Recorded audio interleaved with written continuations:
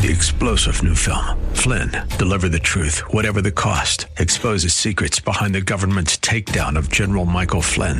Flynn knew what the intel world had been up to. He ordered the first audit of the use of contractors. This set off alarm bells. He told the truth. He was the most dangerous person for Donald Trump to hire. They had to get rid of Flynn.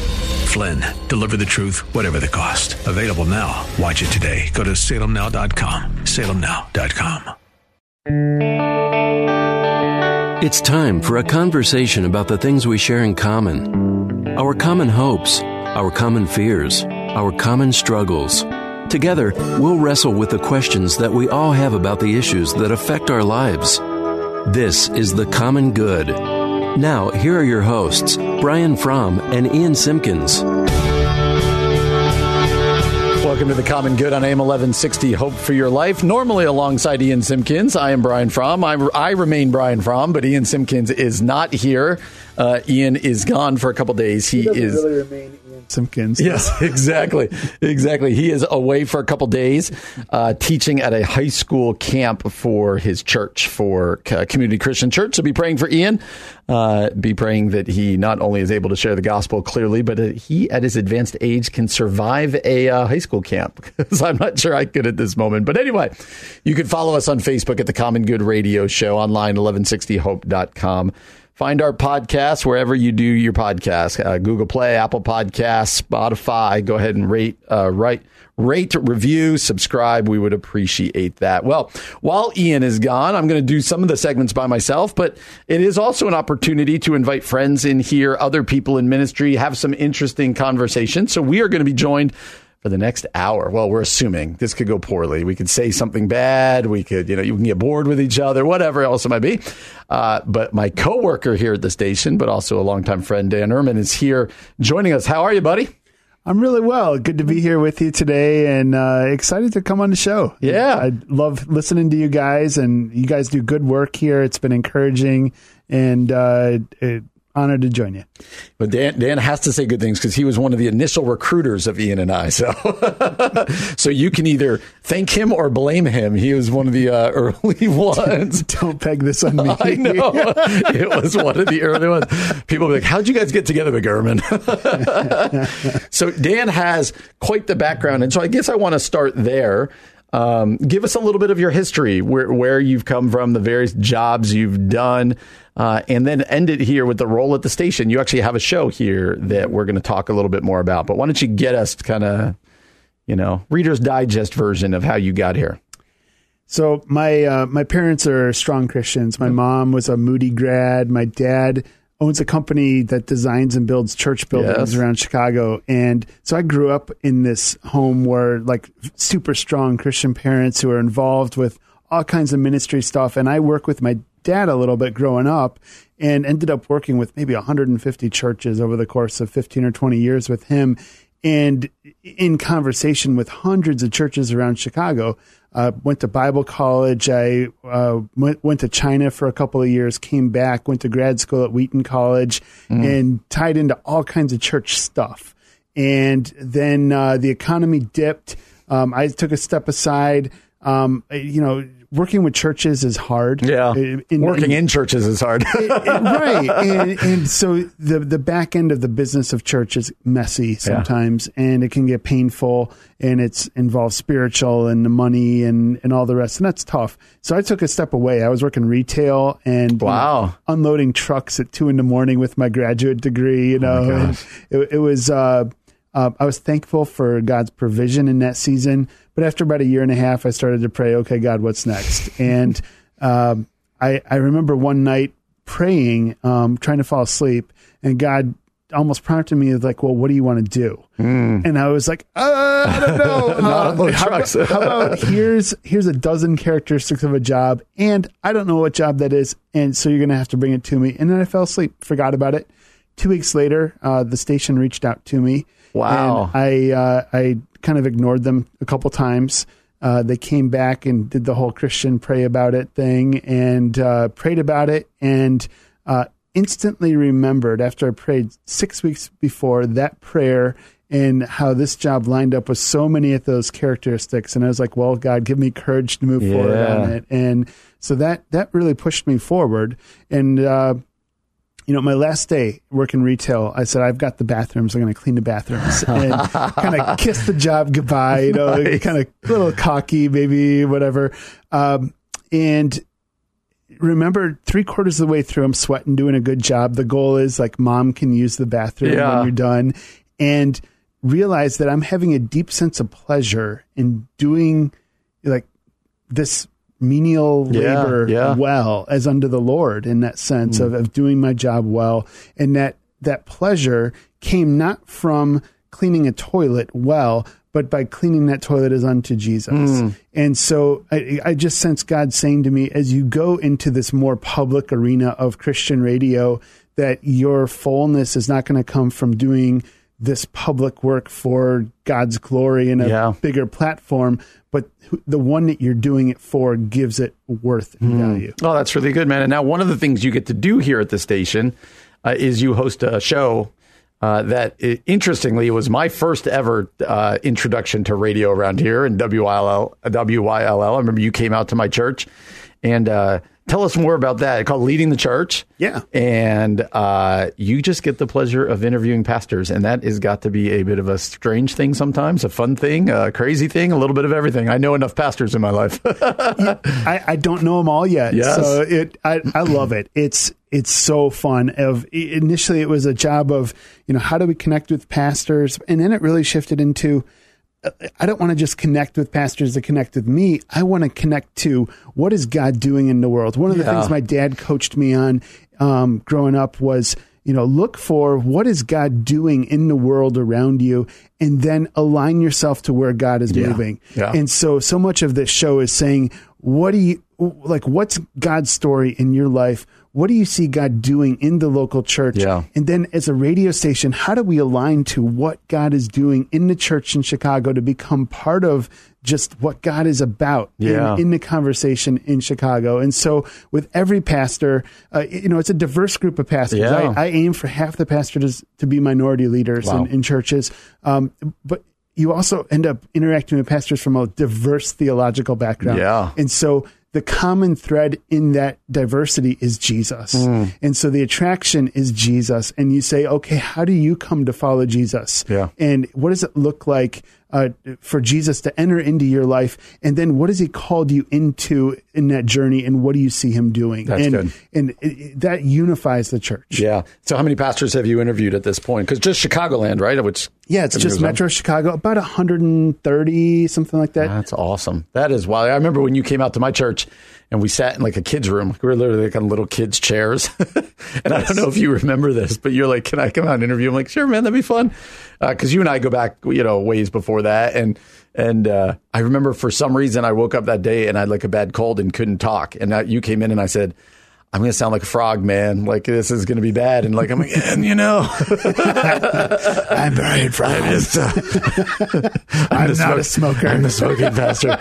What I want to in our next segment, I want to dive into some of the stuff you've learned, some commonalities from pastors, but give the particulars of it. When does it air? How can people find past episodes? Maybe my pastor's done it and they can go back. Where can people find it? Whether it be live or archived. So if you're a podcaster, whatever platform you use, look for Leading the Church, and it's got kind of a skyline of Chicago in the logo. And then on our website, 1160hope.com, look again for Leading the Church as part of the program lineup. It airs on Saturday nights at 6:30 p.m., and then it re-airs again Sunday afternoon at 1 p.m., new episodes. And then a few nights a week, it airs at 10 p.m. where we re-air old episodes. So, I was once driving in my car, and this is the God's honest truth, man. I was driving in my car, and I had the station on, and it was you. And I was like, oh, this will be fun. It was an older one.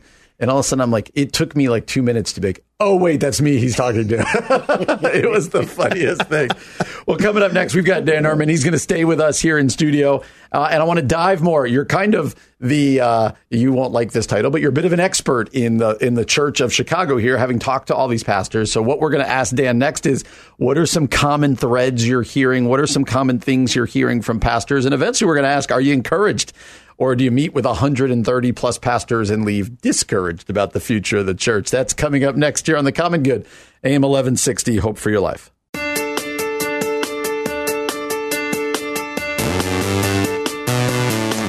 Welcome back to The Common Good on AM 1160, Hope for Your Life. Now I feel like John is just messing with us now that Ian's not here with his music. I think he's just messing with us now. I really have no control over these pumps. He's tenured with his modest mouse over here. That music felt good, and then it took a weird turn. I was It's like, the buzzing. I got to remove that. It's the buzzing. It's a weird... Yeah. Somewhere Ian is just laughing. Somewhere he's just laughing. Well, anyway, my name is Brian Fromm. Ian Simpkins is away for the week, so joined by different guests. And today we are joined in studio by Dan Ehrman. Dan, in the last segment, we talked about how Dan is on staff here at WYLL. I find it hard to say that fast. WYLL. AM 1160. AM 1160, Hope for Your Life. And he, as part of his role here, he hosts a show called Leading the Church. And what Leading the Church is, I'd really encourage you to go listen to some of the podcast or whatever else. What it is Dan goes and meets with pastors in the Chicagoland and just talks to them. And it's a really fascinating, diverse, big church, small church, white, black, Hispanic, rich, poor, inner city, suburbs, all over the place. And I find it really fascinating to listen to these, so I'd encourage you to do so. So you were giving us some of the particulars of that. Here's what I'm interested in. And you touched on this in the first segment, but you've kind of you're probably the only person in the Chicagoland who has talked to all these pastors. Like, there's probably nobody else who has just sat down with 130 pastors. I'm probably the person with the least expertise who sat down with that many pastors. You'll have people who are, actual church experts, the Ed Stetzers of the world, who meet with everybody. Yeah, that's a good point. But I'm curious if you have found some commonality. What are common things that you're hearing from pastors, whether it's common discouragements, common encouragements? I'm kind of curious about the present. We'll deal with the future later, but kind of the present landscape that you're finding that pastors are having and the landscape of the church. So I tend to gravitate toward the church planting world is a little my focus. And in that world, you tend to see people on mission and people engaged in a really deep way. I think for the mainline churches, you see people trying to hold on and trying to be faithful in your Interesting. kind of maybe Protestant, typical Protestant church, community church with, mid-sized, if you will. Yep. I think you see a lot of struggles with the budget and navigating. How do you engage people? And really, I think we're in a season of the church where within evangelical circles, preaching the word has been faithful for generations and is a high value and is done well. Where you see more of a challenge is in areas of fellowship and discipleship. And so I think that the real challenge of this generation in the church is how do you make disciples in the other 167 hours of the week, and doing disciple making when you're allocating 85 to 90% of your budget to put on a show for an hour. And so what is it to be church? What is it to be a disciple of Jesus?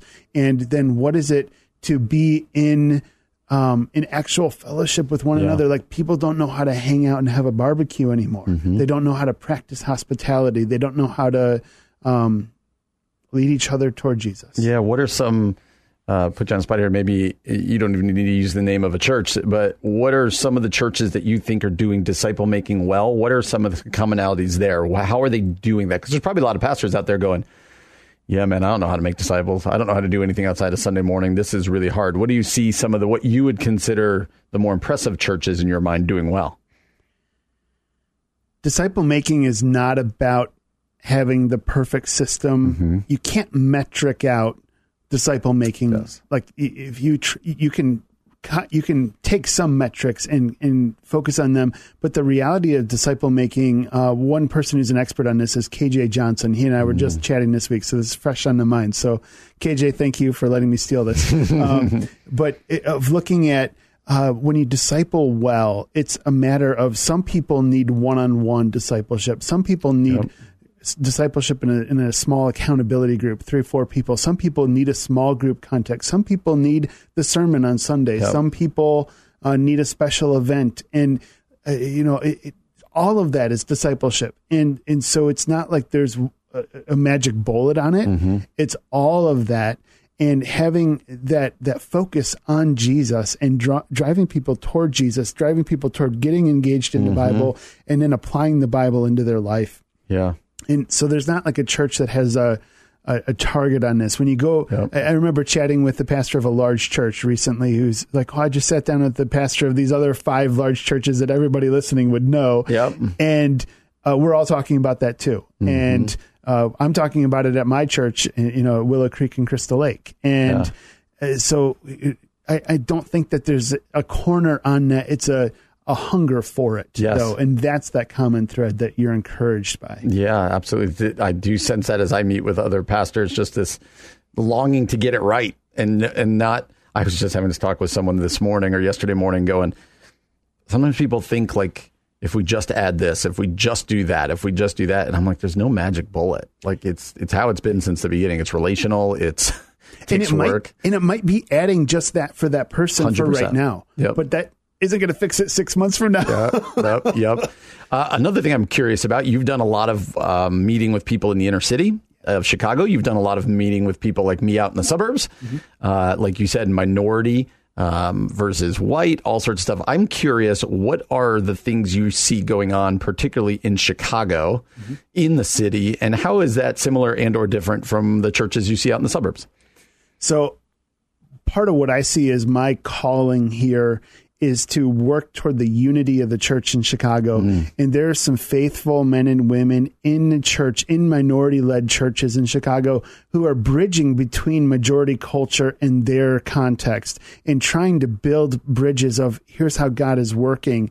And part of what I want to do is meet them halfway and say, I see how you're stepping out. I see how someone like Charlie Dates, who is a teaching pastor under Reverend Meeks at Salem, went to Trinity for his doctorate, Trinity in Deerfield, and studied with a bunch of white guys predominantly. And is bridging between those worlds, and God is going to use him and is using him in dynamic ways. And not to compare myself to a Charlie Dates by any stretch. The man can preach. You don't want me to preach.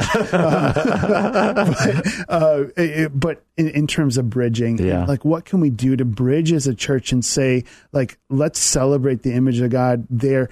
That said, Chicago is rough. And you've got 5 neighborhoods in Chicago predominantly where like 80% of violent crime occur. Wow. And there's a deep need for prayer. And it's very easy to go to a north side enclave where you have affluent neighborhoods, or you can go to Wheaton, where I grew up, where I live in Crystal Lake, and that's foreign. I mean, I lived in China, and that seems more close to home than some of those 5 neighborhoods in terms of the violence. And so engaging with that as a church, I love watching right now Pastor Romel Williams at Lilydale Progressive Missionary Baptist Church on the south side of Chicago is good friends with Derek Buikema at Orland Park Christian Reformed Church. Wow. And they're both influential pastors, influential churches. And not only have they preached at each other's churches and invested in each other's ministry,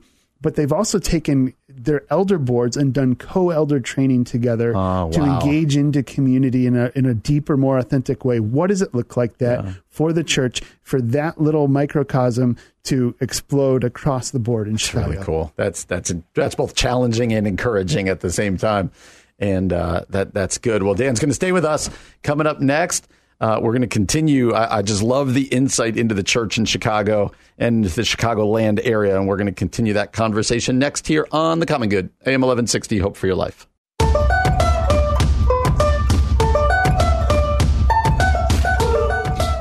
Welcome back to The Common Good on AM 1160, Hope for Your Life. My name is Brian Fromm. Ian Simpkins, my normal co-host, is away for a couple days at a youth camp teaching students from his church, a Community Christian Church. So we hope and pray that goes well up there in northern Wisconsin.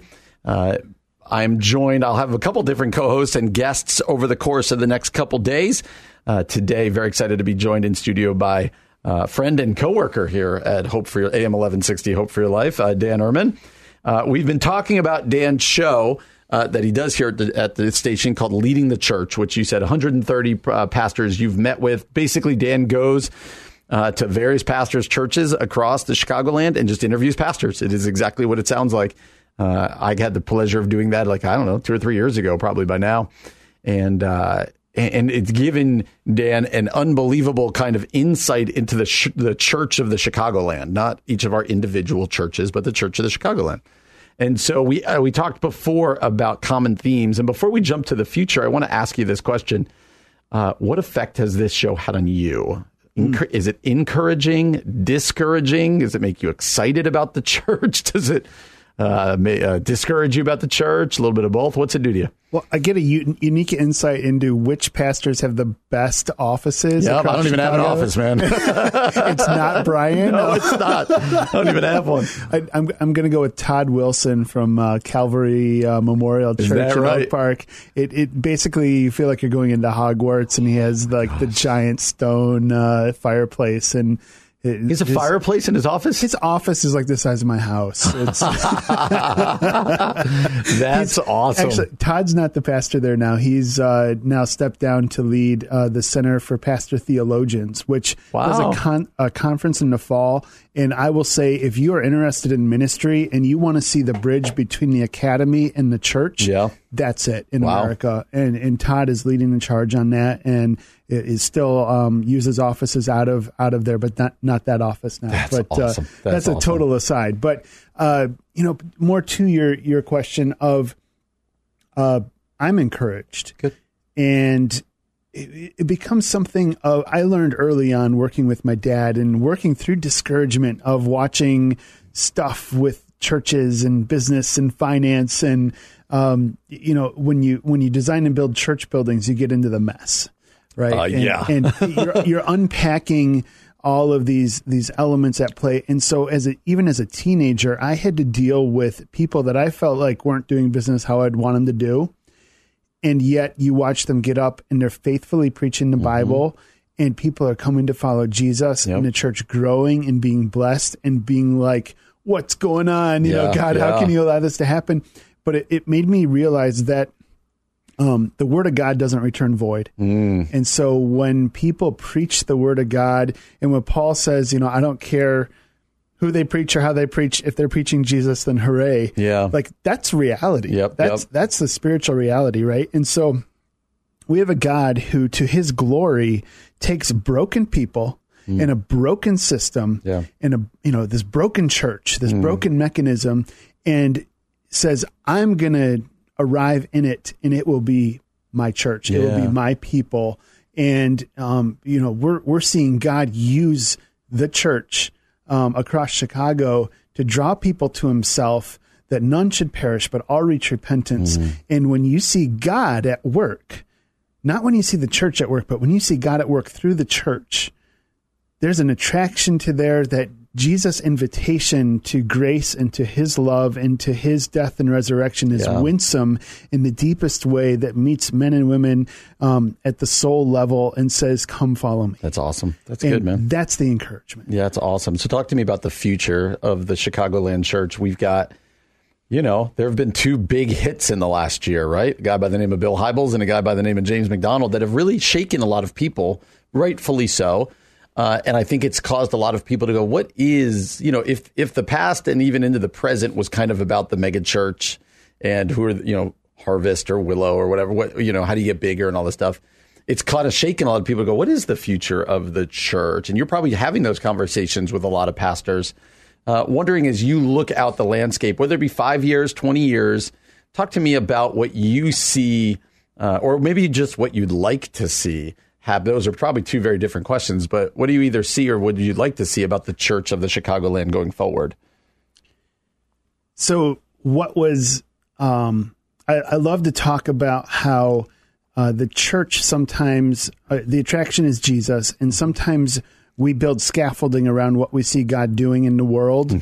And God is dynamic. And so when our world shifts, he shifts with the time to meet people and draw them to himself. And sometimes we start to worship our scaffolding that we've created. Wow, that's good. And sometimes we need to dismantle that scaffolding and move with God with what he's calling us to do in the world and be just aware of that dynamic. And I think even in saying that, you can end up wrecking things that should be there. And, you see some churches that have strong history and strong tradition. And I'm not trying to knock that down and say you have to throw that away. Right. I think we have an unchanging God from generation to generation, but how we engage with our culture can shift. And so we need to be aware of what is the spiritual church and what is that scaffolding that can be temporary. Yeah, that's good.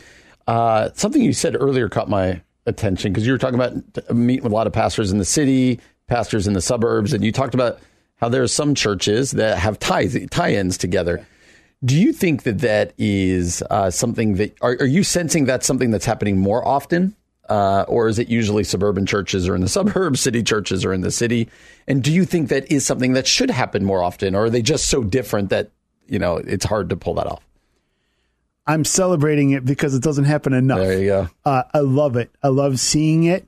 The challenge becomes sometimes a suburban church that's more affluent can take a posture where they feel like they're going to help the church in the city and, somehow come alongside them and help them out rather than coming to them and saying, we don't know your place. How do I learn from you? How do we learn from each other in Jesus? And in taking a more humble posture as a church, that's tough to do. And you have to coach and train individuals through that to take that posture well so that it's not condescending as a white suburban church coming to save a minority church in a rough neighborhood. Like, they don't need you to save. They've been faithfully preaching the gospel from generation to generation, and God is moving in those places, but there's brokenness in neighborhoods and spiritual strongholds of darkness in places. And so, to engage in that is complicated. I don't have solutions, but I want to move into what do we see God doing and celebrate those wins. That's really good. I don't know if you've ever talked to, I'm trying to remember his name. Have you ever talked to Tim Hoekstra down at Suburban Life Church right by me in Downers or Darien? They've got a tie-in with that, with a city church, and I don't know which church it is. And it's been for like years, and they on Sundays they flip at each other. So suburban people are having to drive down to the city people are having to drive out here. It's a lot of that mutuality that it's got to be hard. It's got to be really hard to pull off. I have a hard enough time pulling off Sunday morning at my own place or whatever else. So, it's really interesting. I'm curious what the future of that looks like. And, it's going to be good stuff. Well, coming up next, Dan's going to stay with us for one more segment. Dan's got a hand also here at a lot of conferences. So we're going to ask him if there's any coming up. And then I'm going to throw him a little bit of a curveball, something that's been on my mind that I'm not even going to tell him about just yet. That's what's coming up next here on The Common Good, AM 1160, Hope for Your Life.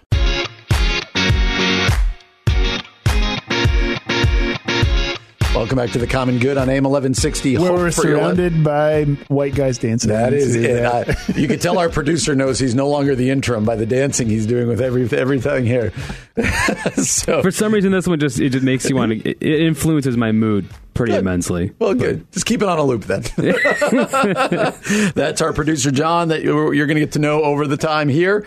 And all the other voice you heard there is Dan Orman. Dan is a coworker here at AM 1160, where he does a ton of different things, including hosting a weekly show called Leading the Church, in which he meets with pastors all across the Chicagoland area. Another thing you do here at the station is you've got your hand in all sorts of conferences, whether we're putting them on or whether we're partnering with another organization, or sometimes you just find yourself at conferences to kind of network and stuff. So are there anything that people would love to go to that you could talk about? Any conferences coming down the road here? There's always conferences going on. As a pastor, I can attest to that. And to the extent where, part of my work is to look for it, and it can become super saturated there's so many good opportunities to dig in deeper, and so it's picking your spots is a lot of that. So I would say one of the conferences I've enjoyed in the last year was it the Jude 3 conference, where Lisa Fields heads that up, and essentially it's built around conversations led by African American intellectuals and pastors from both liberal and conservative contexts coming together to have conversations about the Lord and to try to build into each other and build that conversation where you might not normally cross over between the liberal and conservative worlds in the African American church. So I thought that was super dynamic, and to see the work that she has done there, I've just been really encouraged by that. Interesting. And that Wheaton College did the GC2 conference reflections last fall. I remember that, and that digging into just brokenness in the church, particularly in sexuality, and that was a big one. That was huge. For us this fall, we do our Lift conference, and some of those conferences impact how we frame what we want to bring to pastors. How do we build into pastors? And so, some of those ideas of leadership in crisis are really going to be at the forefront of that this fall. That's awesome. I'm sure there'll be lots of ways people can find out. It's particularly, I've gone to a Lift conference before. It's great. It's good times. And so where can people find out info on that? They can't yet. So where will they be able to find out information? Our website, 1160hope.com, will be that launch point, and then it'll be all over social media. And what's cool about Lift is we do it for free for pastors. That's really a differentiator. Most pastors like free conferences. It also includes a free lunch, which nothing better than a free you're conference. Speaking to the choir, man. But in that, it's a conference where if you were to sell tickets for $75 or $100, you wouldn't be out of line. No, it was great last year. Yeah, Mark Jobe, Choco De Jesus, right? That's his name. De Jesus was there. Charlie Dates, I believe. It was good times, man. All right, here's the one I want to ask you about, because I've been wrestling with this. I wrestled with it with a pastor friend of mine today. You might not know this. There's an election coming up in like 18 months. And I feel like I already feel the discouragement of it, but also the pressure of it. A lot of like swirling. It feels just even different than 2016, let alone the years before that. What are your thoughts as you talk to pastors and your own thoughts on politics and the pastor? What is the pastoral role as we, especially right now in this culture, whether it be with things in the Chicagoland area, or as we're kind of this, I'm laying my cards on the table, this death march towards the presidential election of 2020, it feels like to me.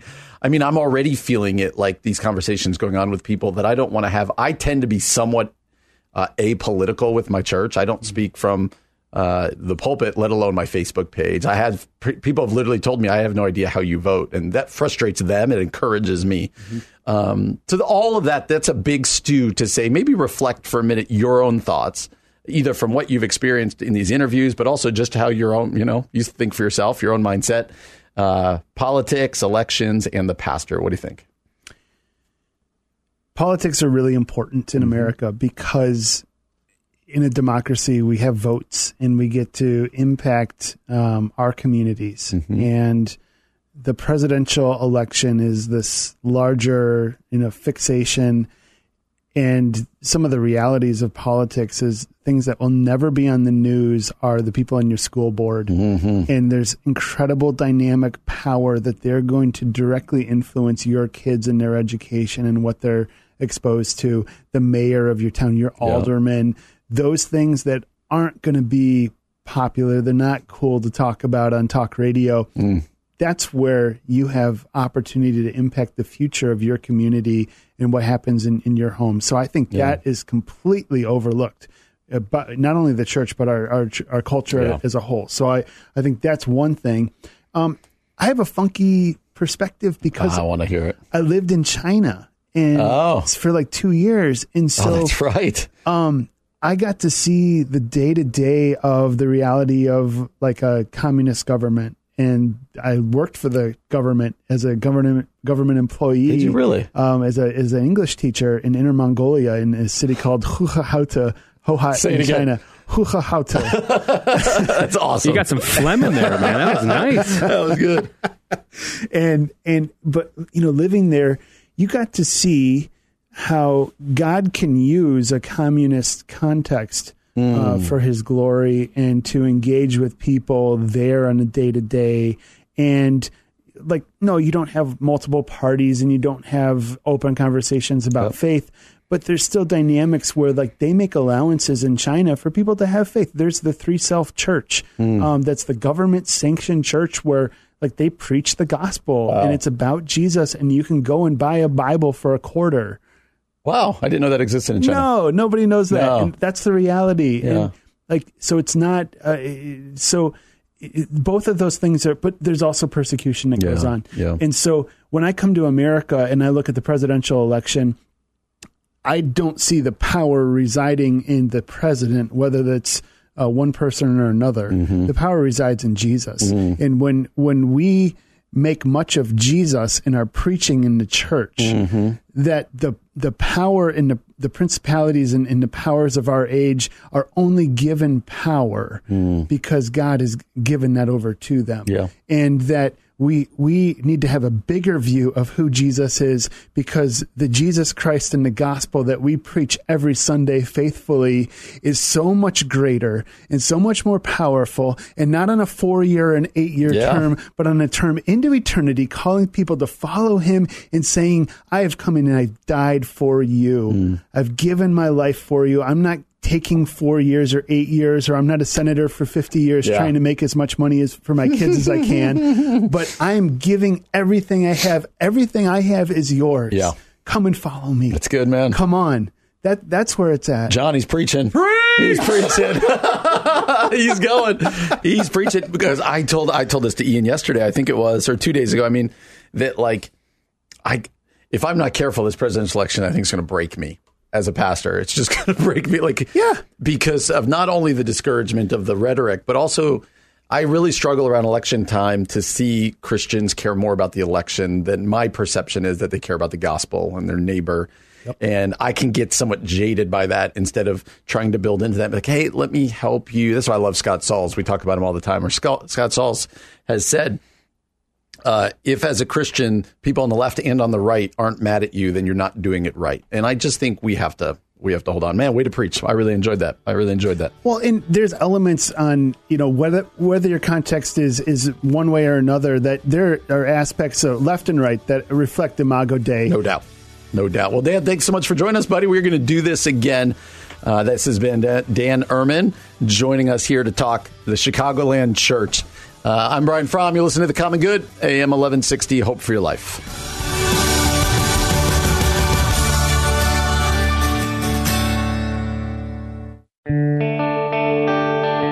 It's time for a conversation about the things we share in common. Our common hopes, our common fears, our common struggles. Together, we'll wrestle with the questions that we all have about the issues that affect our lives. This is The Common Good.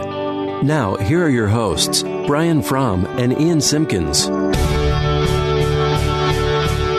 Hey, everybody. Welcome to The Common Good on AM 1160, Hope for Your Life. My name is Brian Fromm, sitting in the chair by myself today. Was glad to have Dan Ehrman here during the first hour, but I'm going to fly solo here on the second one. My normal partner in crime, Ian Simpkins, is up in Wisconsin at a youth camp teaching high school kids for the next week. And so he will not be here. You'll get to hear a couple different voices through the course of the next couple days, and that will be fun. It'll be good to have him, but I look forward to having him back here in a little bit. You can follow us on Facebook at The Common Good Radio Show. That is The Common Good Radio Show. That's where we post articles. We have conversation. We love to interact with our listeners. So go ahead, like that page, and go ahead and start interacting with us there. You can always text us at 68683. That's 68683. Type in CG followed by your comment. 1160hope.com. Find out all the stuff going on at the station, including for our show. And you can always find our podcast at Google Play, Apple Podcasts, Spotify, or wherever it is that you get your podcast. We would love to have you subscribe, rate, and review. Well, There was a fascinating clip going around Twitter in the sports world from the Northwestern football coach. His name's Pat Fitzgerald. If you're at all a college football fan or in the Chicagoland area, you know Pat Fitzgerald. Years ago, he was an All-American linebacker at Northwestern, and now he's been a highly successful coach of the football program. And Pat Fitzgerald is just a fabulous coach. But he had a kind of a rant that we're going to play here in a second the other day, and it was around what is the decline in college football attendance. He was doing an interview at the Big Ten Media Day, and somebody asked him, what is the reason for the decline in college football attendance? And there's no other way to put it except he had a little bit of a get off of my lawn type of moment. I'm kind of the old guy, and as somebody who's getting older, I kind of appreciated it, but not sure I agree with everything he said, but he kind of talks about phones and technology being the reason for a lot of the problems in our culture, including college football attendance. So when you hear him say these, when we first start this and you hear him say these things, he's talking about phones. He's holding up a phone. Let's listen to kind of this rant a little bit from Pat Fitzgerald, and then I'm very interested on your thoughts on it. These things. I think phones, I think technology has been the decline in attendance, number one. I think, watching young people today live like this instead of like that. Stacey and I were out on a date last night, and there was two groups of couples sitting next to us, and I'm like, oh my gosh, I'm old. Like, not one of the four couples were talking to each other. They were all on their phones, and it just drove me up the wall. I literally wanted to be like a dad and go like, give me your phone, talk to each other. I mean, this is pathetic. So it was really, really pathetic. And I think it's just changed the way a lot of younger people and younger fans intake is all through technology. And I mean, you watch a concert and everybody's holding their phone up. Like, listen, watch, take it in, create a memory. Because they don't go back and watch the videos. They just want to post it on their social media, which is pathetic because it creates a society of, look at me, isn't my life great? Even though when they go home, they're like, I hate myself, I hate my life, everything's wrong. So I think it's a big cause. I think it's the root cause, number one. I think the fans that grew up going and tailgating and the fans that grew up going to the stadiums 4 hours before the games are getting a little older. And I think the next and younger generation of fans are more reliant on technology. They'd rather have 12 TVs set up in their TV watching cave than go to a game and experience the pageantry and the tailgating. So I think it's definitely things that we need to look at as a brand, college football, on how we can maybe create that type of environment and experience while respecting our communities and our neighborhoods to make sure the experiences that are happening don't impede on those neighborhoods. That is Pat Fitzgerald in full Pat Fitzgerald right there. You can see him just getting worked up. A couple different things. I'm not sure that phones or man caves or whatever are the reason for declining college football attendance. Although, watching multiple games on multiple TVs on HD and all this, being able to follow it on Twitter, it's a little better than sitting in the rain sometimes. But I think he brings up some bigger, more societal points about the dangers of there was a show I was listening to today that was trying to ask the question, are we addicted to our phones? Is there phone addiction going on? And I would say a couple of those things that he painted right there, the people being out to dinner and looking at their phones. I don't know, man. Have you ever looked around out at a restaurant? Yeah, I of course agree with that. We've talked numerous times, almost at least 3 times a week, about how we are overconnected and we rely on being constantly entertained and constantly saturated with media connectivity. But to correlate that with the attendance at these games, I mean, first of all, this isn't the professional sports game. This is Ryan Field. This is like beautiful place to see a game. It is an awesome field, awesome facility. It's a little smaller than the other Big Ten stadiums. I think it's 40-something thousand. But anyway, like, you're supposed to be appealing to the student body. And he said something about how we're watching it on our man caves, like the 12 TV sets. I'm like, what college student has 12 TVs? I think he's talking about the adults. Okay, the adults, but if who do you want at these games? Just bodies? Yeah. Yeah. I think everybody... He's a bit cynical. I mean, it's very evident you can that tell. he's cynical. I think he is. He's taking what he thinks is a bigger issue societally and probably putting it towards everything. But I do resonate with this whole. I've talked about it a million times. Like a year and a half ago, I went to a Bon Jovi concert. And it's the first concert I've been into in forever. Greatest concert I've ever been to. Seriously. But I hadn't been to a big concert in a long time. And it was wild how many people held up their phones the entire time. Okay, that really actually does bug me. The entire time. Or when you go to a game, whether it be a kid's game or a Major League Baseball game, whatever, and the number of people who are filming it. And I always do have that thought of what he's saying. Who's watching those later? Seriously. Or fireworks? Yeah. Who's watching those? Like at 4th of July, no one's watching your fireworks. Yeah, and so I think he makes a great point in saying, just be present. I do appreciate what he's saying there, the college football attendance aside, that I do believe our obsession with being connected and being on social media, being on our phones, being on our tablets has made us less present. And I think that's dangerous. And it's getting worse in the next generation. I watch my own kids and they're not even on their phones a ton, but it's like their default mechanism to be on their phone and to be looking on their phones. And I'm not one of these people who thinks phones are a bad thing. I love it. I've got mine. I'm probably on mine too much. Sometimes during the show, I'm searching stuff and just playing on my phone. It's a great way to kind of kind of shut your brain down a little bit. But right. I do think he makes a great point about presence, that as a culture, we seem to be losing the ability to be present, whether it's being out to dinner. I know of people, and I've read where people will be out in groups and everyone has to stack their phones, and whoever reaches and takes their phone first has to pay for the bill. Yeah. Great. Like when you're out to dinner, whether it be a date or whether it be a group of people, you don't need your phone. You don't need to be on it. When you're at a game, when you're at your kids' games, when you're at your, things at school for your kids, or not even at things. I've got one, friends. Yeah. And I'm pointing my finger a little bit at myself as much as out at other people.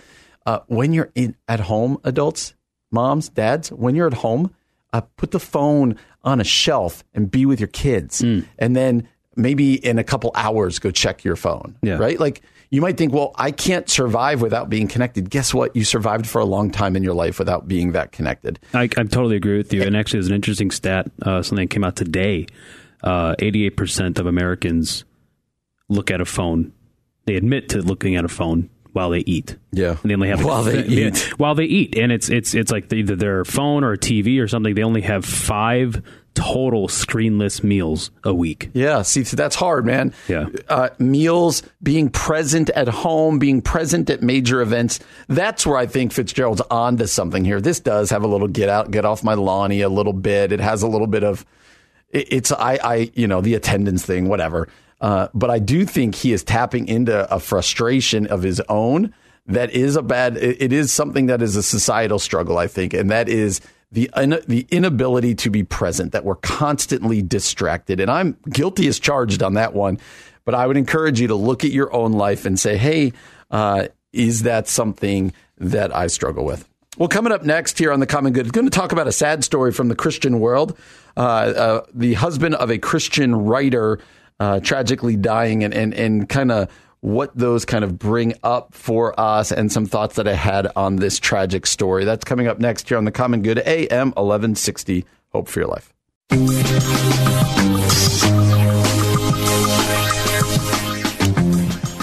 Welcome back to The Common Good on AM 1160, Hope for Your Life. My name is Brian Fromm. Thanks for joining us today on this Thursday evening. It's almost the weekend, folks. We're getting there. It is almost the weekend. We hope you got big plans, big summer plans coming this weekend. Ian Simpkins normally joins us, but he is not here today. Ian is teaching at a conference for high school students up in northern Wisconsin, so praying that goes well, and that I know his family's going to be joining him too. So hopefully he gets a little rest and relaxation as well, even in the midst of the craziness. You can find us on Facebook at The Common Good Radio Show. That's The Common Good Radio Show, online at 1160hope.com. You can text us at 68683. That's 68683. Type in CG followed by your comment. And you can always find our podcast wherever it is you find podcasts, and you find it there, The Common Good Radio Show. And you can subscribe, rate, review. Thanks to those of you who do listen on the podcast. We know there's a lot of you, so that's how a lot of you consume our show. And we're excited about that. Well, I wanted to take a minute to talk about a tragic story that many of you may have seen floating around Twitter. Just happened this week. And it starts, there's a Christian writer by the name of Shannon Dingle. Shannon Dingle is a blogger and an activist who has written extensively about sexual abuse and the hashtag Church2 movement and disability rights. She's a pretty prolific author, and her husband died in a very freakish accident at a beach in North Carolina this weekend. And again, a sad story, but it was one that's really been on my mind as I read it and would like to just kind of wrestle with it. Lee Dingle is his name, age 37. He was playing with his children on Oak Island when a wave hit him so hard that he crashed into the sand and broke his neck and died right there in the sand. And she went to Facebook and announced it. And she said this: "My partner, my love, and my home died Friday, July 19th after a freak accident," she posted on her blog. "I wasn't supposed to be saying goodbye at 37. I don't know how to be a grown-up without him, but I learn. I just wish I didn't have to." The couple met in their late teens and went on to raise 6 children, four of whom were adopted, including a daughter, Zoe, who has cerebral palsy. Her adoption from Taiwan was documented by the Archibald Project to educate about orphans and vulnerable children. They adopted 3 other children, siblings from Uganda. Lee Dingle was a president of Atlas Engineering in Raleigh, North Carolina. And his wife has written moving pieces about the abuse from numerous publications, including USA Today and other places. And so just wrestling with this accident, and now there's been a GoFundMe page that was set up that has raised over $200,000 already, and there's a great outpouring. And at the first point about this story is that it is so overwhelmingly tragic. This is a husband and wife who seem to be doing good things and adopted 4 kids, had 6 kids total, a child with cerebral palsy, a set of 3 siblings from Uganda. Like, they were doing good work. He was doing stuff. She was doing stuff. And to die just playing with your kids because a wave hits you. And we've all been, I don't know, I grew up around the ocean, and there are days where the waves are rough and it tosses you around and you get knocked around. I remember I have a buddy, we used to vacation with a family in North Carolina, and his mom was riding a boogie board, and this huge wave crashed her at the Outer Banks in North Carolina. And years later, a doctor was like, "Did you ever break your neck?" Like, I think she just fractured a bone, never knowing. And so you can see how these types of things happen. But I've never heard a story like this where a crashing of a wave knocks somebody over into the sand and boom, just a broken neck and death. And so it reminds us of something, and that is just the fragility of life. And again, this is a heavy topic. I'm fully aware of that. You might be like, "Hey, I just worked a full day. I'm driving home. What the heck?" Well, you know what? The Bible talks a lot about the fragility of life. The book of James says life is a mist, and we don't have control over when it starts and when it ends. And this family was just vacationing on the beach, just having fun, and then this happens, and it just reminds us about the fragility of life. And so that truth about how fragile life is and can be completely overwhelming. It can really cause us fear. It could cause us hopelessness. It could cause us to just live melancholy and like, well, what's the point? But as Christians, that can't be the end result for us. But instead, when we are reminded of the fragility of life, I think that then gives us a perspective that says, so I'm going to live my days, weeks, months, years, hopefully, on this earth with great purpose, with an eye towards eternity and my ultimate home. And so let me break that down. First, it says this. First, we go to, because we don't know how many years we have, live with an urgency to make an eternal impact and a difference here while we have time. Don't just kind of sail through your days without purpose or without thought. Don't get scared by what can come, but instead remind yourself that while I'm on earth, for me to live is Christ. For me is to live on mission and to live as Jesus has called me to do, to know him and to make him known, to go and make disciples. And so the first thing this story does for me, and I want it to do for all of us, is to ask this question. Am I living with any sort of urgency that says that this life is fragile, that bad things happen, Does my life show any sort of urgency that says for me to live as Christ? This is just a mist, and I'm going to live with urgency. I would challenge you with that. Secondly, what does the fragility of life tell us? Secondly, it reminds us that because of the life, death, and resurrection of Jesus, while this world is full of brokenness, like the tragedy of this story, while this world is full of death, while this world is full of sin, while this world is full of brokenness, heartache, a lot of you out there could be going through things right now that are just overwhelming you, and maybe not as tragic as this, but it's overwhelming. Broken relationships, broken friendships, psychological problems, money, whatever else it might be. We are reminded again that this world is not all that there is. And that could be hard to remember, especially when we just kind of go day to day and we can become overwhelmed. But some of you out there need to hear this. This world is not all that there is. The book, Paul writes to the Corinthians, right? He says, where, O death, is your victory? Where, O death, is your sting? The power of sin is death, and the sting of death is the law, right? Like I'm butchering those a little bit, but then he goes, but thanks be to God who gives us the victory through our Lord Jesus Christ. The message that Paul is giving there is this: death doesn't win. Brokenness doesn't win. Sin doesn't win. Jesus wins and has won by coming and living and dying, rising again, defeating sin and death for all time, so that we may have life, so that we may have hope, so that we may have life eternal. And now that drives everything we do now. So if you're out there struggling, I wanted to just remind you of that. I want to remind you that though life can be overwhelming, the struggles of this day, the struggles of this world are not ultimate. They are not ultimate. This is not all that there is. And because of that, you can hold on. At the end of those verses to the Corinthians, Paul basically says, where, O death, is your victory? Where, O death, is your sting? He says, thanks be to God who gives us the victory through our Lord Jesus Christ. And then he says, therefore, keep going, right? Live with purpose. Keep going. And I wanted to remind us of that. This story kind of shook me up when I read it. I read it in a couple different places, and a lot of people just go, and I don't know how to get my mind around it. And as the Christ follower, while tragic, we have to have hope, even in the midst of tragedy like this. So here's a couple things I want you to do. I want you to pray. Pray for that family.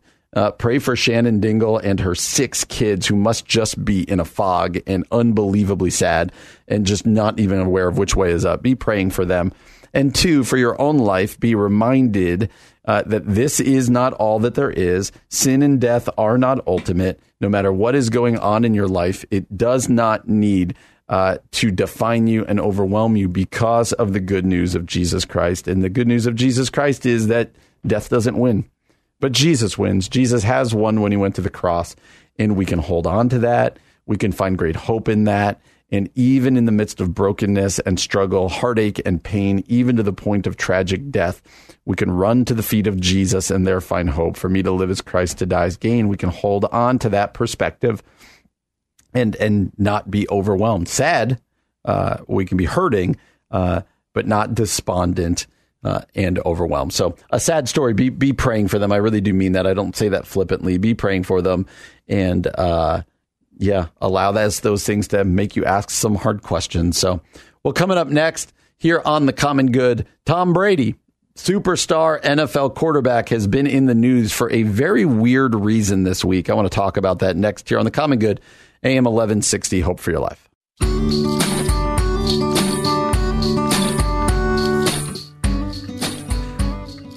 Welcome back to The Common Good on AM 1160, Hope for Your Life. Usually alongside Ian Simpkins, but Ian is not here today.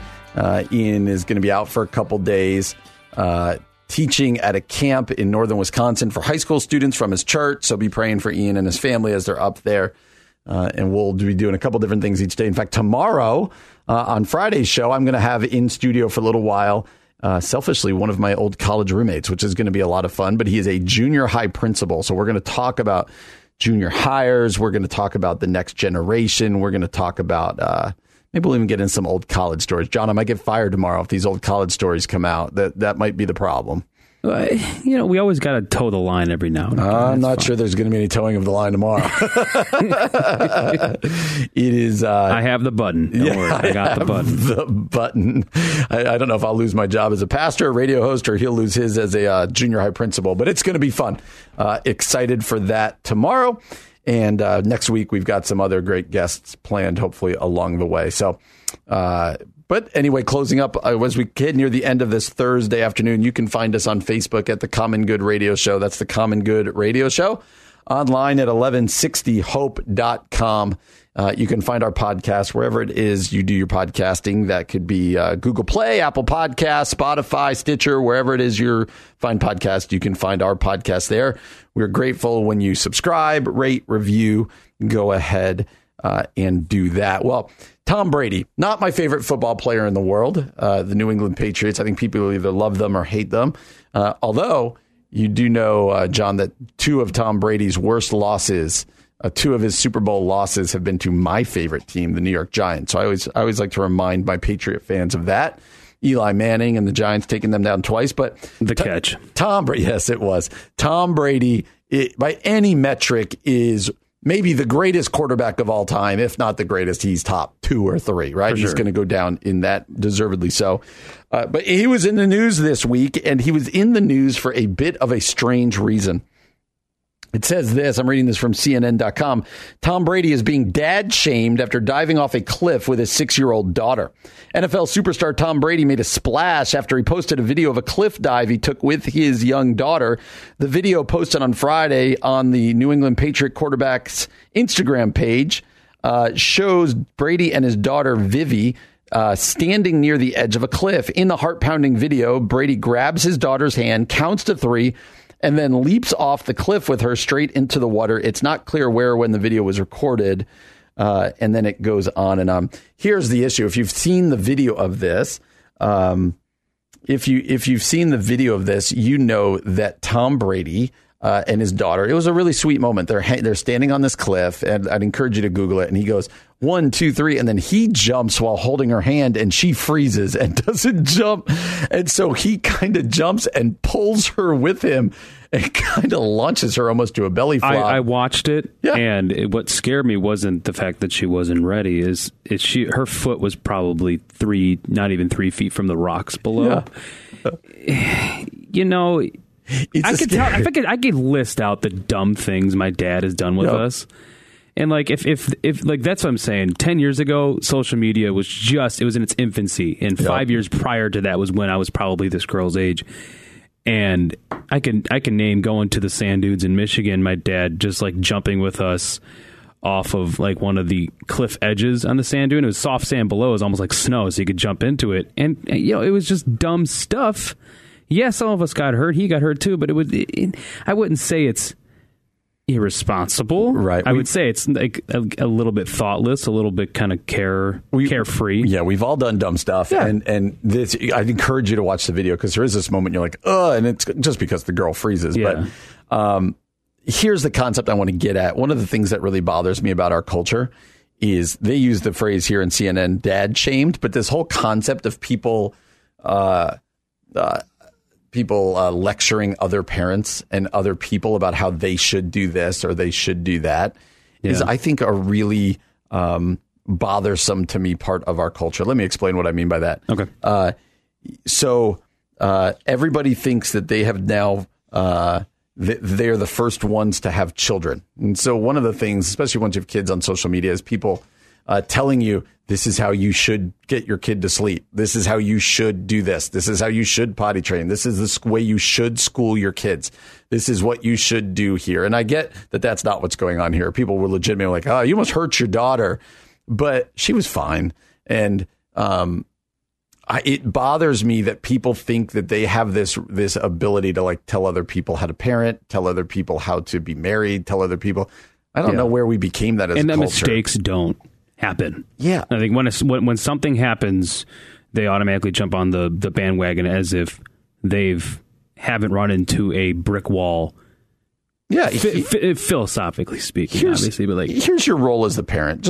Just raise them as best you can. Yeah. And this is, you're not recreating the wheel. So if you don't do if you don't put them to sleep the same way other people do, if you've got to do other things, like, it's okay.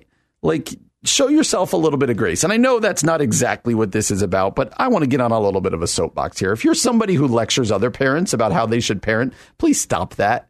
Like, you're not God's gift to parenting. You did not create something new. Parenting's been going on for a long time. This is a total get off my lawn moment, isn't it, right now, man? Parenting's been around for a long time. You didn't create it. And if one person wants to put their kid to sleep this way while another person does it this way, if one person wants to feed their kids this, another person wants to give their kid mac and cheese, I understand that there's criminal stuff that where, yes, we do need to step in or abuse stuff, but I'm talking more of the kind of surfacey stuff. If you're one of those people who lectures people online about the way they parent, please stop, because that's a really annoying thing that our culture does. If you're one of those people who just lectures people in general, just stop. Like, it's okay. Tom Brady, he from all things online or stories written about him, he's a pretty good dad. He's a pretty good dad, loves his kids, spend time with his kids. And even if this was even a minor mistake in something, that's okay. Kid's okay. And sometimes I feel like we take ourselves so seriously that even on a bigger scale, off of parenting or whatever, but just in general, like, you don't need to share your opinion about everything. And we do that. That's our social media world. Your opinion doesn't need to be given about everything. And I think our culture, quite frankly, would be a lot better off if people weren't giving their opinions about everything. So, John, I do know that it's interesting for somebody who has a microphone to share his opinion about everything at all times, to be saying that. But man, it's one of my least favorite things that people do when they share opinions when they weren't asked for them about other people's lives. Right. It's about being opportunistic. Yeah. You're at a radio station behind a microphone. I know. So it's kind of a time and place situation here. You're not asked or obligated. I get it. There's a comment section, and those in fact were comments, but there were pretty abrasive comments. This was the third story on, I forget if it was the Today Show or Good Morning America the other day, that Tom Brady jumped off a cliff and it scared some people. People have been talking about it for a while. Oh, my goodness. And I get it. If you haven't watched it, go home and watch it. Go ahead and watch it and Google it. There's a moment where it's a little dicey, but it's kind of like if my hand was this close to the stove, I'd be going. But you know what? It doesn't mean that you need to go jump in and tell the guy how to parent his kids. Right. And on a bigger scale, I'll ask you if I want to know what you think I should do in my life, and you can ask me. But it doesn't mean just because you post something that I can lecture you or I can tell you my opinion. Our culture has become so opinion driven. And it happens at churches, man. It happens at everywhere where people will just want to share their opinion about something, even if they've never been asked. And, your opinion, while maybe important to you, isn't important to everybody at all times. And so maybe if we were a little less opinionated and a little more gracious, maybe I'd have a brighter view of our culture. And I can be dark. I'm total get off my lawn guy today. Clearly, you were this way last week. Here's what we've learned. We need Ian back. Apparently, I'm the pessimist. Apparently, I'm the dark one. So you're the straight one. Give us your feedback. Give it to us at The Common Good Radio Show. That's The Common Good Radio Show. Well, we're going to give some levity to end the show here on this Thursday. Just crazy stories from the internet for you and I to share from the minds of our producers. That is what's coming up next here on The Common Good, AM 1160. Hope for your life. Here's some weird stuff we found on the internet.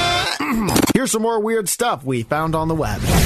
Welcome back to The Common Good on AM 1160, Hope for Your Life. My name is Brian Fromm. Unfortunately, not joined by Ian Simpkins today. Ian is still out of town. Teaching high school kids up in northern Wisconsin from his church. So praying that goes well for him. Looking forward to him coming back. But we end the show the same way every time, whether it's both of us here, one of us here. And that is craziness that has been found on the internet, usually by our executive producer, Keith Conrad. I believe he might have handed that mantle over to our producer, John. Is this on you again? I don't know if I'm willing to say. That means it is. That means it is.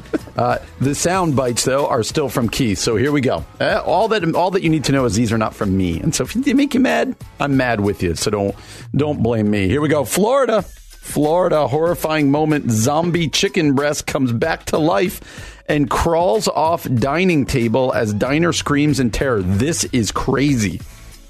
The terrifying moment when a piece of raw chicken appears to come back to life on a restaurant table has been caught on video. Footage shows a plate of raw meat on a restaurant table when a piece of chicken begins to twitch. After hoisting itself upwards, the carcass yanks itself off the diner's plate as a terrified onlooker can be heard screaming. The footage was posted to Facebook by Florida woman Ree Phillips 2 weeks ago and has already been viewed 4 million times. It's unclear where it took place, but chopsticks on a plate would suggest it was a Japanese, Chinese, or Korean restaurant. People posted comments suggesting the movements were caused by nerve endings. Gosh, that had not died. That is crazy. They prefer to be called the living impaired. I'll post that after the show today. That is nuts. Because it's terrifying. It's like, what is that? Can you post the actual video? Yeah. Oh, please for sure. do. Please do. Next one, Kentucky. Man attacked man with weed eater over stolen candy bars. A recently released arrest citation shed light on an incident in Pike County, Kentucky, that ended with when one man attacked another with a weed eater. According to WYMT, Pikeville police officers were called to Jefferson Street on a report of two men fighting. When they arrived, officers said they found a man suffering from multiple wounds all over his body. Officers say the victim told them that Randall Fordyce had attacked him with a weed eater repeatedly, even as the victim retreated back into his apartment. Officers were able to track down Fordyce, who reportedly told officers the fight started because the victim was stealing candy bars from him. Idly ho, neighborinos!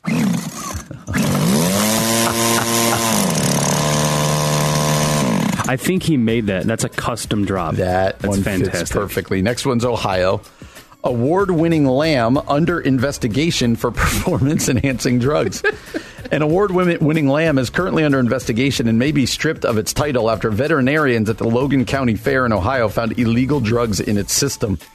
Performance-enhancing drugs have transcended from sport to livestock as the grand champion lamb was given a performance-enhancing diuretic, which is banned from competition because it makes the animal's muscles feel leaner. The Ohio Department of Agriculture is spearheading the investigation into lamb PED use, although it doesn't seem to be as rampant as steroid use in baseball during the 1990s. It's not clear what will happen to the owner after the investigation is complete. The lamb is currently being held until all the drugs are flushed out of its system. After that, it will be sent to slaughter and taken to market. I am Hans. And I am Franz, and we just want to pop you up. That's awesome. And that they just threw in it's going to slaughter is a little sad. England. Seagull carries away dog from garden. A dog owner has asked for help to be reunited with her miniature chihuahua. Is there any other kind? Aren't all chihuahuas miniature? Well, I think there's the regulars. It's all like relative. All right. So like there's a bigger chihuahua, but it's still like 10 pounds. You could tell how small it is because a seagull took it from the garden. Oh, my goodness. Becca Hill, age 24, has appealed for information about her 4-year-old Gizmo, who was carried away on Sunday afternoon. My friend was in the garden putting the washing out at the time, and suddenly he saw it swoop down. It carried Gizmo a fair way as we couldn't see him anymore. I have no idea if he was dropped or where he is now. Please, please, please, anyone who finds a chihuahua, he's mine.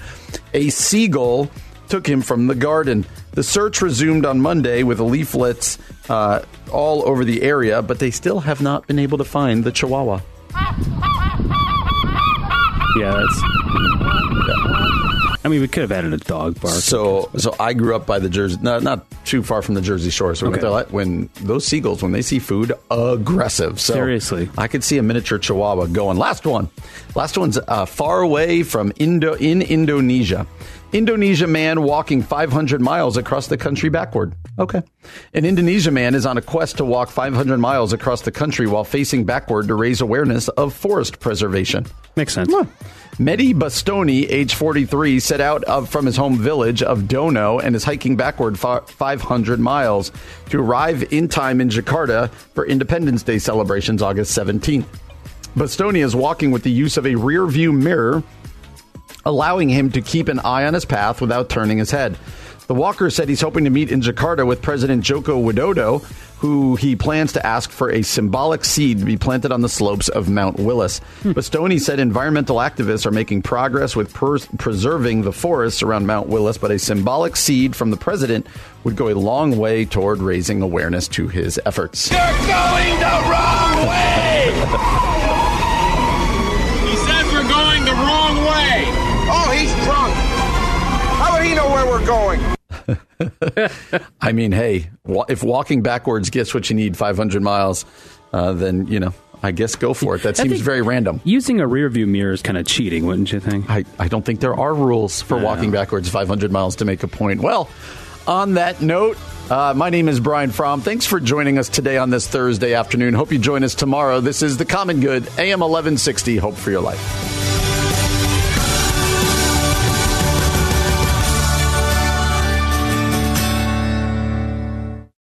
3-star General Michael J. Flynn, head of the Pentagon Intelligence Agency, knew all the government's dirty secrets. He was one of the most respected generals in the military. Flynn knew what the intel world had been up to. He understood its funding. He ordered the first audit of the use of contractors. This set off alarm bells. The explosive new documentary, Flynn, Deliver the Truth, Whatever the Cost, uncovers the facts behind this scandal. Flynn told the truth. He was the most dangerous person for Donald Trump to hire. I find out the worst enemy that I'm going to face in my life is right here in America. They took my assessment and they wanted me to change it. And I was like, I'm not changing it. They had to get rid of Flynn. With in-depth interviews, archival footage, and never-before-seen personal records of the man behind the headlines. I just felt like I was drowning. Flynn, Deliver the Truth, Whatever the Cost. Available now. Watch it today. Go to salemnow.com. salemnow.com.